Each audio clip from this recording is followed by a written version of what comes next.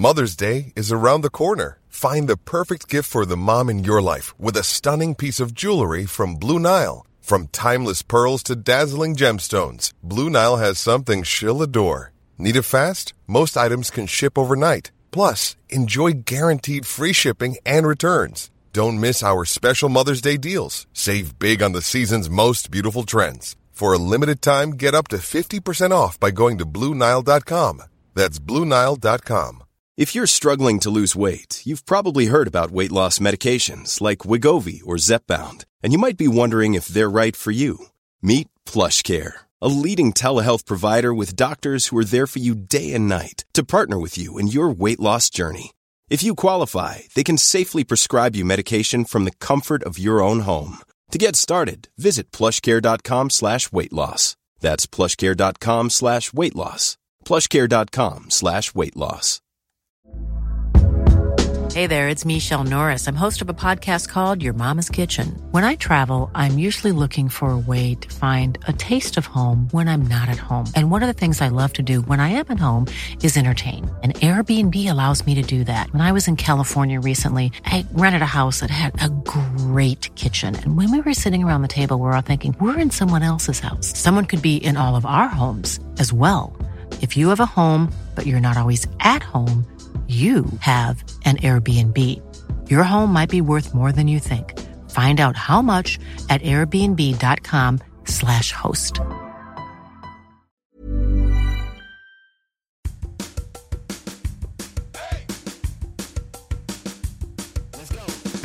First time I met Dom Cummings, and he said, is this the way that we should be doing modern government? Is the complex security decisions and the very difficult trade-offs between offensive advantage and protected security. Inclined to innovation, my risk threshold is high, are really interesting topics about which I feel passionately. Hello and welcome to the Creative Tech Podcast, where we discuss how technology can help you to be more creative. This podcast is made by the National Centre for Creativity Enabled by AI, which is a bit of a mouthful, so we call it CBAE for short. It's presented by the director of CBAE, Professor Neil Maiden. Neil, who's in the studio today? Today I am delighted to talk with someone who I've known and respected for most of my professional life. So Professor Anthony Finkelstein, CBE, is the current president of City University of London. He has a long and distinguished career as a computer scientist, one that has specialised in developing new methods and tools for software engineering. His research has been recognised many times over. For example, he is an elected Fellow of the Royal Academy of Engineering and an appointed Commander of the Order of the British Empire for services to computer science and engineering. Moreover, from 2015 to 2021, Anthony was Chief Scientific Advisor for National Security to Her Majesty's government here in the United Kingdom. And one of his undoubted professional highlights was the opportunity to act as the external examiner on my PhD back in 1992. Anthony, good morning. How are you?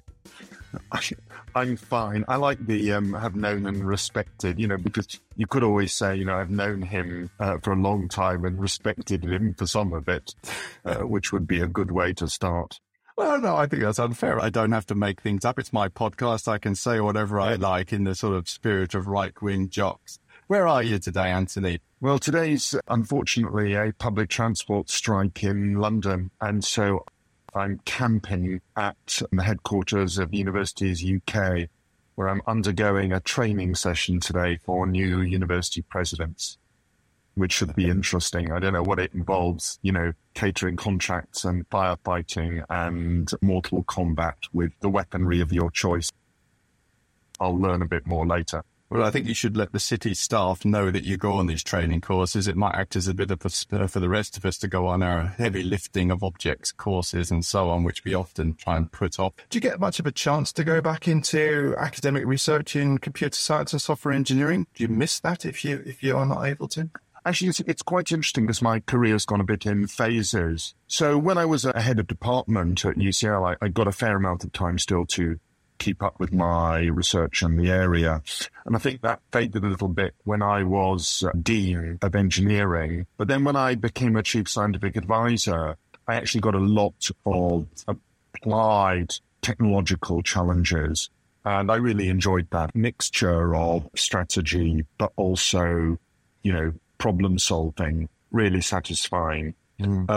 Since I've started as president, I'm quite worked out what I'll be able to manage and what I won't be able to manage. But I actually have started a really enjoyable bit of technical collaboration, actually with an economist, which has proved really fascinating. And it's on security decision-making, how you make complex security decisions and the very difficult trade-offs between offensive advantage and protective security. And it's a great mixture of all of my interests. So I'm quite excited. If tech isn't a part of what I do, then I really miss it. This new project sounds genuinely interdisciplinary, the type of project we're looking to encourage more of in the university. Yeah, indeed. And in fact, the problem is a very interesting and complicated one. Potentially, I think there's a lot of room for other bits of decision science, for some behavioral sciences. So I'm really interested in it. I mean, actually, there's a good segue across to some of your interests in creativity, because security and security operations is an area where actually there are large amounts of sort of operational creativity. And so some real interesting scope for the play of the sort of things that you're interested in from a disciplinary point of view. That sounds interesting. We did do some work 15 years ago with some security researchers in another university, looking at how we can introduce creativity to explore unforeseen threats. So happy to go back to that. In some senses, protective security is very much about discipline, rigor, care and management, and so on. But the more opportunistic side of security, getting one up on adversaries, is a very strongly creative component, because what you're trying to do is do things that an adversary would not imagine you are capable of doing, that's sort of beyond their imaginative scope. Indeed. So as I said in the introduction, you worked in government for more than 5 years. How did that come about? Well, I mean, I'd always known that the UK government had these chief scientific advisor roles. I mean, now more people are aware of it because of their involvement in the COVID crisis. So I was always aware of that, and I'd always sort of thought in the back of my head, wow, those seem like interesting roles. And I certainly had a sort of public service itch that I thought I might want to scratch. And then the opportunity came up, and I always say that I gave it mature consideration for about 5 milliseconds, which by my standards is quite a long time, and said, yeah, what the hell? I mean, then there was quite a lengthy process, but it seemed like the right thing. And the fact was that it also landed just at the right point in my career. I'd done quite a lot of sort of traditional management roles, and I was quite interested in the idea of how you might get things done using influence rather than sort of the traditional sort of tools of management. And this was an opportunity to do precisely that. So there is a widespread and perhaps unfair perception that governments cannot create or innovate as effectively as other types of agency. You've been in government during some very interesting times. Do you think that lazy perception is fair? I think the picture is much more complicated than that simple characterization. On the one hand, government can be extraordinarily creative in the operational moment when, DEFRA are confronted with flooding, or people in health are confronted with a global pandemic, or when the militaries are confronted with a changed defense situation. All of these things. You see actually people deploy tremendous amounts of creative and innovative capacity. But when it comes to institutional innovation and systems creativity and innovation, things tend to gum up. And the barriers to that are skills, they are institutional blockers, they are cultural blockers, and there are complex political constraints. that operate. So I'd say there are two domains, and tremendous creativity at the sharp end and a degree of stasis at the back end. Is it fair to say that a lot of that front-end creativity is often delivered by local government mayors because they're closer to the situations where you might have flooding or some outbreak of mad cow disease or something? Is that fair or not? I'm not sure that it's about the nature of government. I mean, the immediacy of the challenge and the direct responsibilities of people to act on those challenges is what counts. So I'm not sure that it's local versus, Whitehall. Okay. It's more to do with, in the operational moment, people are licensed to be creative. And then when it comes to this larger picture, they feel they are more constrained. You did list quite a large number of types of constraint on creativity and innovation a few minutes ago. Does that paint a rather bleak picture for innovation in government in the future? Because it would require at least a degree of overcoming of many of these challenges, and they feel generational to me. So firstly, knowing me for a long time, you know that basically I'm a glass half full person. I'm constitutionally optimistic. So I don't think that some of these things are without the possibility of change. So I think that we can change structures and institutions. Okay. We can upskill individuals. We can change political discourse and so on. So I do think that some of those things are possible. It's a slow, but it's a steady march towards improving things. I very much share your belief that tools and methods and improved scientific understanding will yield progress. I'm not a pessimist. Okay. So being optimistic and drawing on your experience of those 5 or 6 years in government, what kinds of innovation, or perhaps what kinds of innovation strategies should governments be looking to implement to be more successful? Have you got a feel of that? Oh, gosh, a range of things. I mean, the first thing to say is actually, I think training helps. That makes a difference. I think building a network of key senior stakeholders for this who have an understanding of the issues helps. I think that there are innovations in terms of structural things and in terms of how budgets are managed. That can make a difference. I mean, one of the large constraints for innovation in government is actually how budgeting operates. I think that some of the mechanisms like sort of so-called Engine B type innovations or sort of challenger type innovations where you spin out an activity into an external entity, I think that helps. I think there's a lot of things that can be done with also bringing external organizations in different ways. So I think there's quite a lot that can be done. All the stuff around prizes and rewards and incentives obviously makes a big difference. And I'm not also averse to, a little bit of top-down creative destruction. I think that often has an effect. So may come later. Good. Okay. At the top of your list, you said improved training. Would that be training to make people more aware of their creative potential, of what innovation actually is, rather than some mythical view of it? Or is it something more domain-specific in your view? Or is it both? I think a little bit of both. I think that I have seen in government, for example, people receiving training in methods for agile innovation and for managing that process, which have yielded significant benefits. I think as the result, people are better. I think that people get better with practice and with the introduction of new tools, both digital and conceptual. So yes, I think that's a way of improving things. And I've heard you say in the past that governments can be poor at what you've called structural innovation. Do you believe that the kinds of change that you've just articulated are a means or potential means to overcome some of the problems with structural innovation that sticks over time?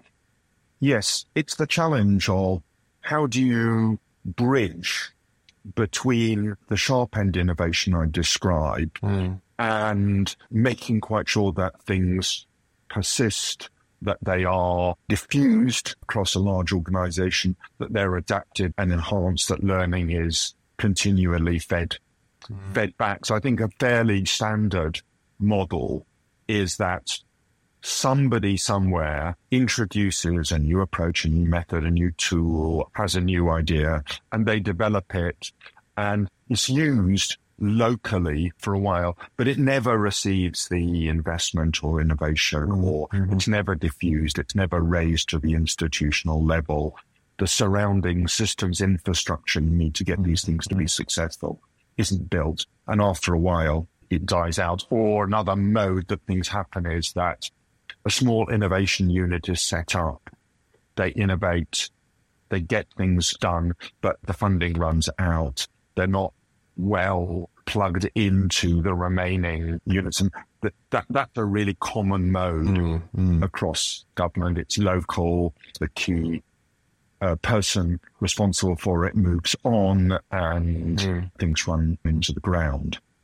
And I'm really sensing your glass full view that there's quite a lot of maybe not low-hanging fruit, but fruit that can be reached with directed investment and planning in government.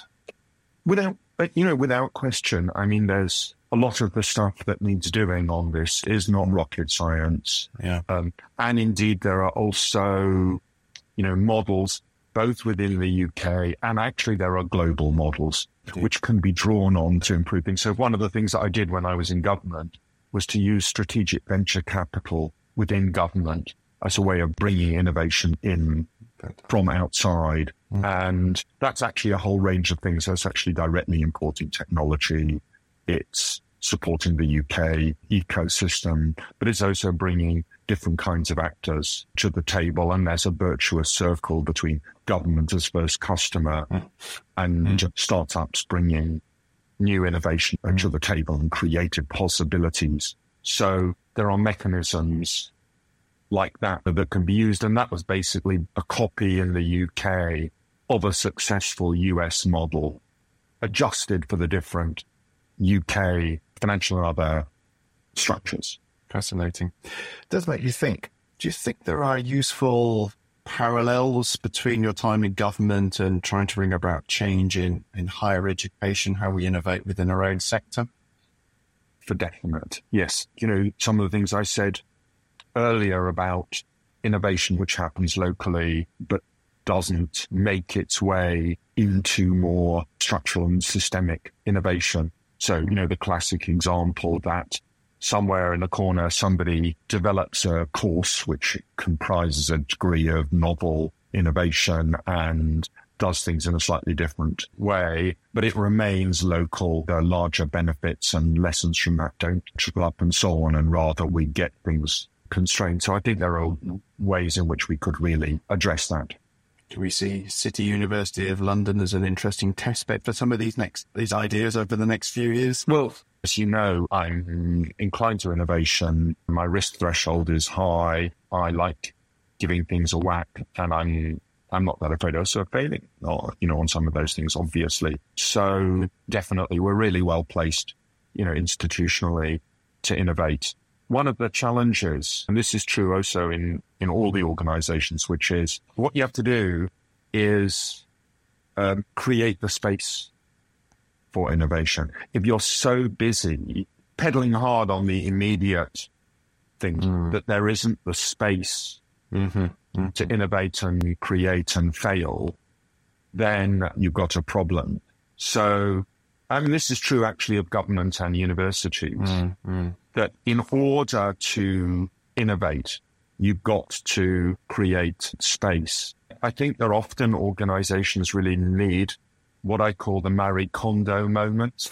It's basically she's sort of expert on tidying up, and she has a whole philosophy built around this idea of tidying up. And the idea is that you take everything out of your cupboards and then you look at each thing and you go, does it fully emotionally satisfy me? Do I love it? And if the answer to that is no, you thank it for its service and you put it in the bin. Somehow what you do is it clears the mental space and allows you then to do new things. Now, she's got a much more emotional and elevated philosophy of what that's about.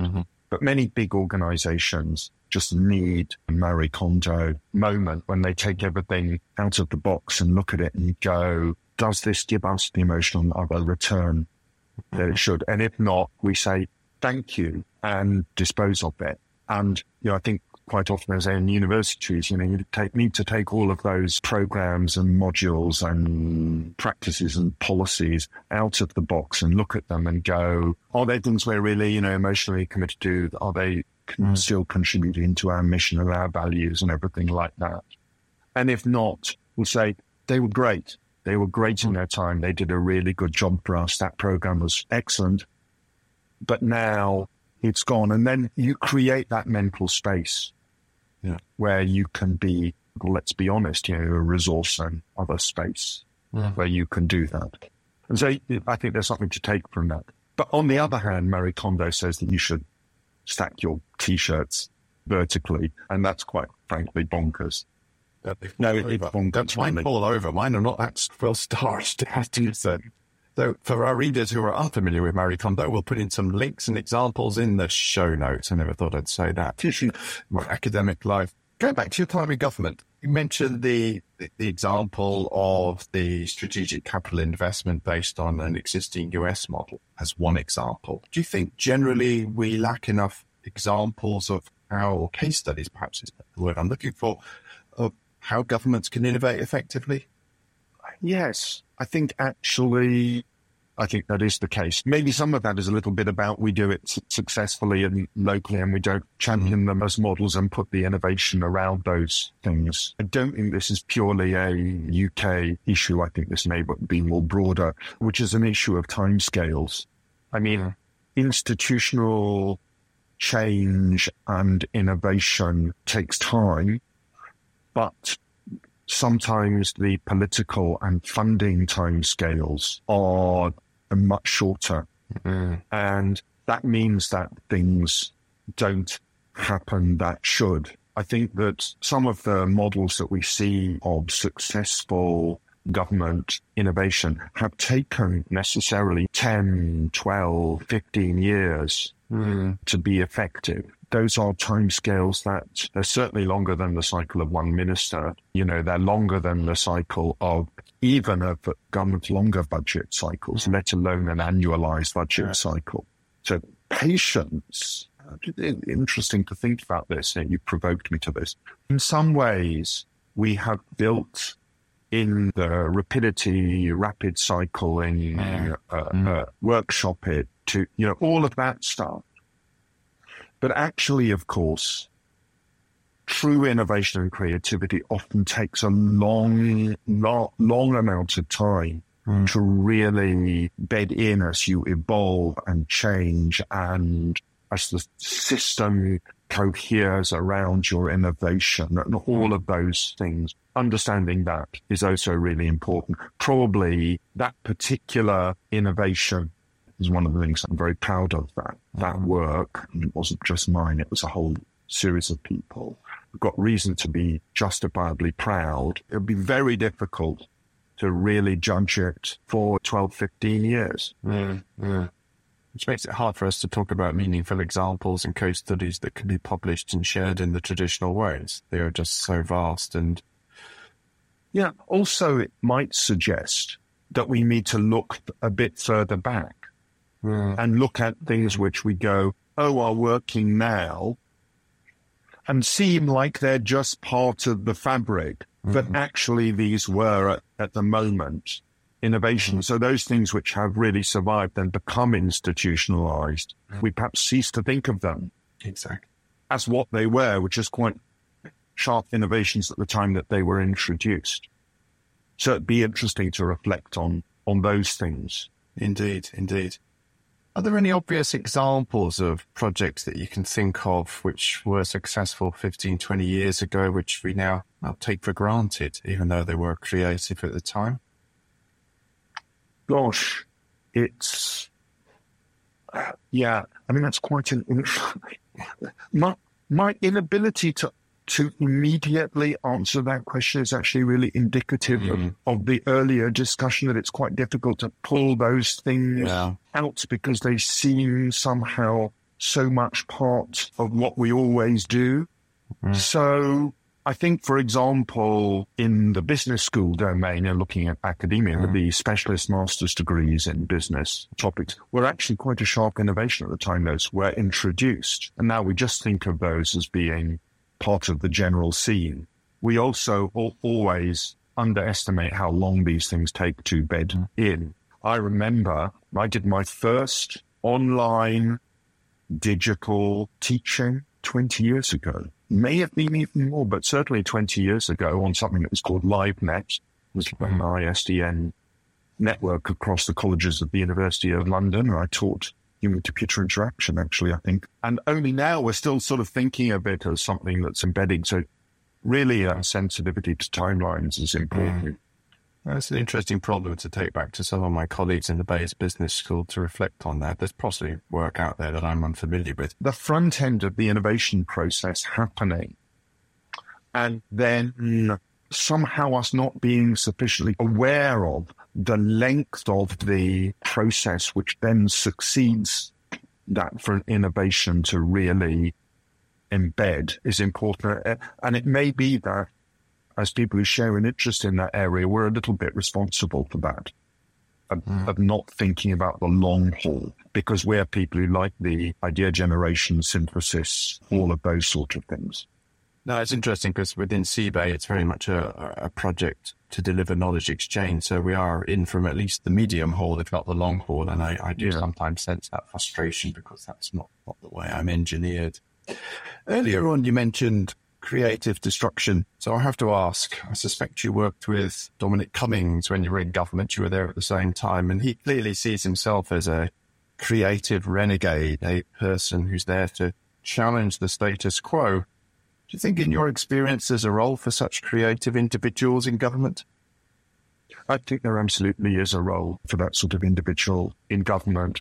Downing Street has an immense convening and energizing capability. So having people there who are dedicated to that is immensely powerful. And there've been, in government, a small network of political advisors and others who played that role. And I think that's an immensely important role for government to have. This is not to comment on any of the politics or any of the question of method or manner, but is simply to say that creative individuals of all stripes have a really important role. And when you have those people in positions of influence and power, albeit briefly, they can get a tremendous amount done. And I recall the first time I met Dom Cummings, I met him in Cabinet Room in Downing Street. And it's a beautiful, rather elegant room looking out on Horse Guards. And he said, look at this, unchanged since the 18th century. Is this the way that we should be doing modern government? Is this the decision-making environment of the 21st century, and people sitting there making vastly important decisions for our futures? Is this the best we can do in the 21st century? I've got to admit, I thought, yes, that is the sort of question which we should be asking. And his passion about how government should be done and his willingness to question those things, albeit in a very particular style on which I don't want to comment on, but I do want to say how amazing and refreshing when I confronted that, I found that voice. And it's one I recognize from somewhat iconoclastic colleagues who often are sort of right on the essence. Yeah, I know. So the role of creative disruptors in all kinds of organizations, including government, is there. It should be supported, and somehow it's difficult to think if it becomes more normalized, is it still a creative disruptor? There's obviously, you have room for all sorts of different characters. And I think there's a question mark as to whether or not in government we have quite the right mix of personality and skills we need. I mean, there are so many brilliant people I worked with, skilled in all sorts of amazing ways, technically skilled in management and in building consensus and in arriving at complex programs of activity and seeing those through. Those people are absolutely necessary in large numbers and at the most senior levels. But is that the totality of what's needed? I'm not sure it is. No, of course not. Maybe there's another podcast to be had around developing what is needed, but I'm conscious of the time, and it's been fascinating to talk to you, Anthony, on these subjects. You know, these are really interesting topics about which I feel passionately. Of course. So just to wrap up our podcast, at CBAE, we like to build technology that we hope can support creative problem solving using tools that people can use every day, more ideas, more often, form of creativity on demand, if you like.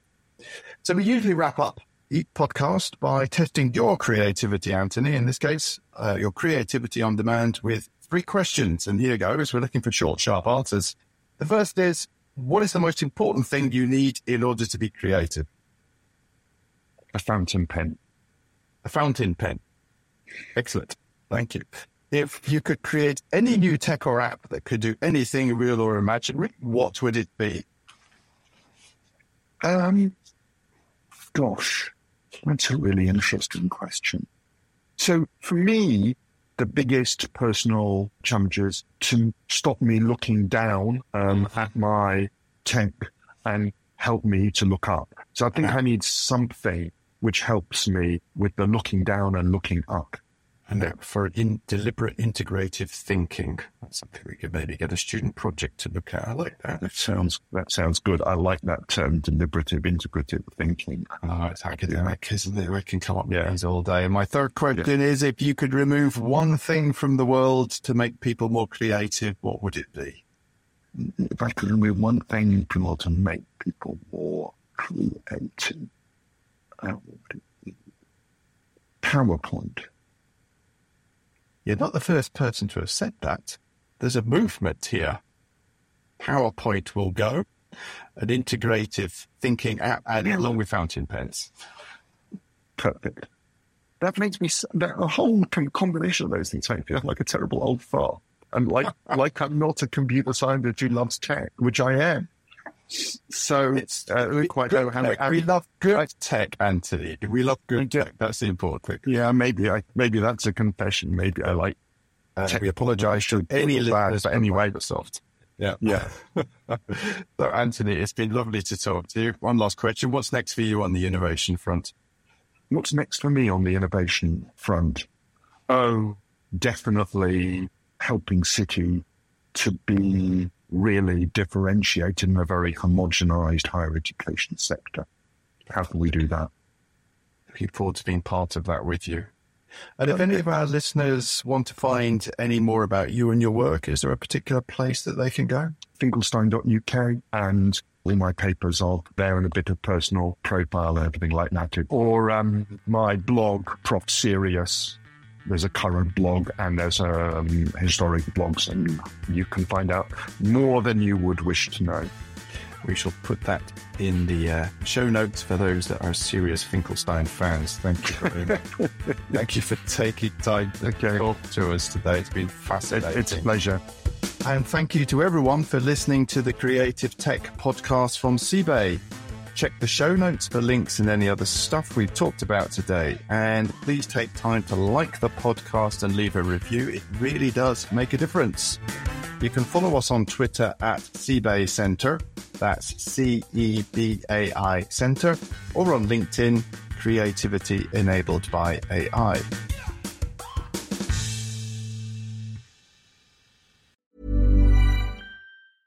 Cool fact, a crocodile can't stick out its tongue. Also, you can get health insurance for a month or just under a year in some states. United Healthcare short-term insurance plans, underwritten by Golden Rule Insurance Company, offer flexible, budget-friendly coverage for you. Learn more at uh1.com.